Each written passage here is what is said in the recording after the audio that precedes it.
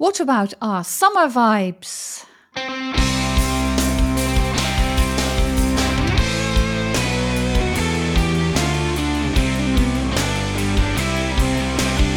Hi there, bridal couples to be. Welcome to How to Get Married in Holland. The ultimate wedding podcast of and about the Netherlands. We, wedding ceremony experts, aka celebrants Daphne and Jasperin, share all ins and outs of getting married in our flat and fabulous country. Enjoy listening.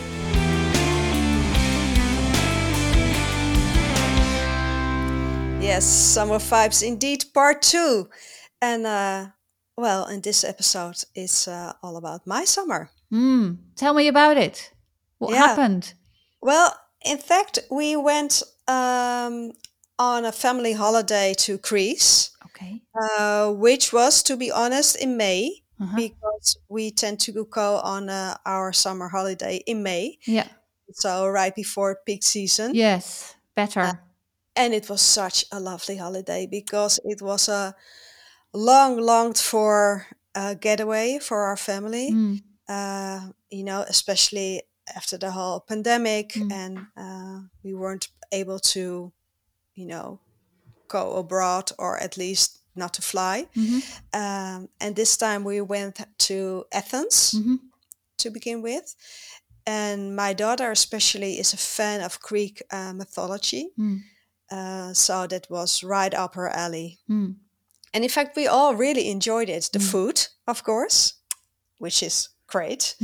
And we had a apartment in the city, in the center of the city. So we could walk through the whole city and, take a look at the surroundings. And we had a roof terrace. So I at saw night, that. we had a view over the city. Fabulous. And straight on the Acropolis, and it was stunning. It really brilliant. was. Yeah. And the Greeks are such friendly people. And did you see any weddings? Yes, I did. Okay. Yeah. What and about they them? are quite what's the right word? Luxurious. Okay. And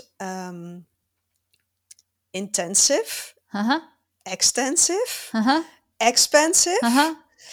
It was, So a bit most like Greeks. the movie My Big Fat Greek Wedding. Yes, yeah. If you've seen the wedding, it was just like that, but in real life. Okay.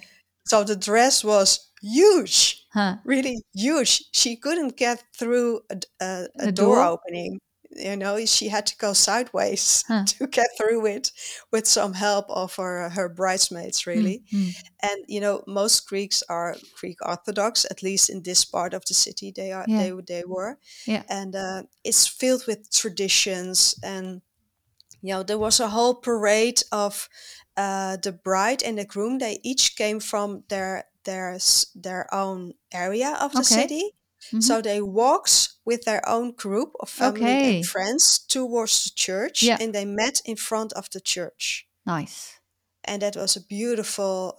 We were right there to witness the connection of the two groups coming together. Yes. And it was like the party already started in front of the church. Yeah, I'm sure. Yeah. Emotional, beautiful, spectacular. Yeah, it was. And of course, we weren't allowed to go in the church. Yes. Because it was a private wedding ceremony. Of course. However, we did learn from our guide that there's a lot of drinking and dancing involved, including the bride being surrounded by all the single men. Okay. Which do like the famous Greek dance. I don't know the word for it really. Sitaki? Yes, that might be it. Yeah, with the arms interlocked. Yeah. They go really low. Yeah. And they're kicking their legs forward.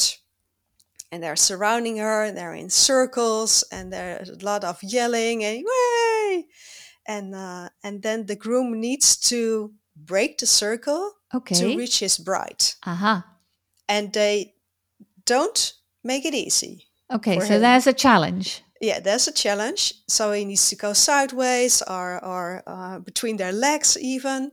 And when he reaches his bride, they will be up in the air on the shoulders, and they will be celebrated throughout the village in a whole nother parade, which is a combination of the two groups all together. Okay.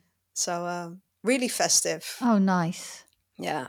Oh, so that was a great experience. It's so nice to see all these different customs and habits in different countries and cultures. Yeah, the traditions, symbolism, but also style, you know, wedding-wise, outfits, completely different. Yeah, but really beautiful made with all handmade lace and wonderful. Beautiful details. Yeah. So did you, after Greece, how long did you stay there anyway? 12 days, okay. Because we were for 8 days in Athens, and then we traveled to a resort, which was nearby Poros, which is a Greek island, a very beautiful Greek island, where my niece lives. Oh. And I haven't seen her for, a decade, I believe. So we went to visit her and her family. Oh, nice. The beautiful thing is that this summer I married a couple, and for their honeymoon they they were going to Greece, and they were going to sail Poros. No way. So I left them a message on Poros with a bottle of champagne. Yeah. In the store of my niece. She runs a beautiful store over there. So I've sent them a video message from Poros. So Poros is waiting for you, and it's holding great treasures for you. Oh. Was my present to them. Oh, that's nice. It was a beautiful connection, really. Yes, that gives me the goosebumps. Yeah. What a beautiful detail. Very thoughtful, Daphne. Yeah. Yeah, it was lovely to see where they were going on their honeymoon, and it's a beautiful island. So I highly recommend it. So, good. And you know, this summer we really enjoyed our back garden, and did some trips, of course, beautiful, nice trips. But I also had to deal with my father being very ill, so that was quite a challenge for our whole family. Yeah. But the beautiful thing is, you know, when you are an independent wedding celebrant, you have the freedom to, you know, be creative with your time. So when I had to go to the hospital during the day, I could work in the evening. Yeah, yeah. And that was perfectly fine. And another thing, a fun thing was that I finished my English course. Aha. So I did an English course for over a year. Yeah. And, you know, I thought I can express myself easily in English. It's perfectly fine. And I can write, I can conduct a ceremony, I can improvise in English, I can make jokes in English. Yeah. However, there's always room for improvement. Yes. So that's why I started the course.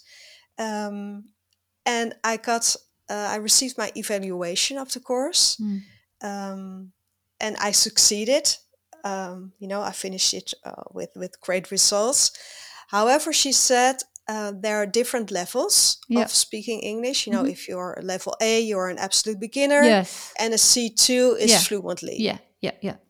So her evaluation of my coach was I'm in between C1, which is professional English, and C2, which is fluent English.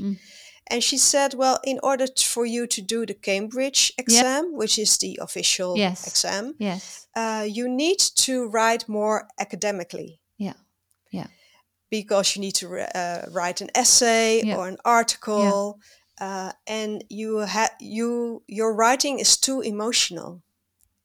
Okay. So I burst out in laughter. I said, well, that's funny because that's my goal. Exactly. Yeah. That's my job. Yes. I want to touch people's hearts when I'm writing the speech. When I'm writing, I'm almost talking to the family and friends and the bridal couple. So really, it's not my aim to use difficult words. But this was the best compliment you could get. Yeah. So when she asked me, are you going to do the Cambridge exam? I said, no, I don't think so. Yeah. because I'm quite all right by being at a C1.5, if you will. Yeah. Because that is my aim. Yeah. I don't want to write like a professor. Oh, I think that is absolutely the best compliment you could have gotten from her. Yeah. Too emotional is just right for me. It's just right for you. Yeah. Yes. Yeah. Hey, so I would say you had a great summer. You saw beautiful things. You experienced new types of wedding styles. Food for thought and a lot of energy for the season to come.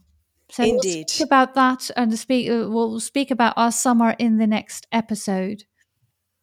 See you then. Bye. Thanks for listening to How to Get Married in Holland. We look forward to share more about organizing your wedding day in the Netherlands in the next episode. Hit the subscribe button so you won't miss anything. Any questions in the meantime? Please ask wedding celebrants Daphne or Jasperin. You can find us, plus the show notes, on Instagram. And if you love this podcast, please leave a review. It gives us a higher ranking, so more fun international couples with Dutch wedding plans will be able to find us. Until next time.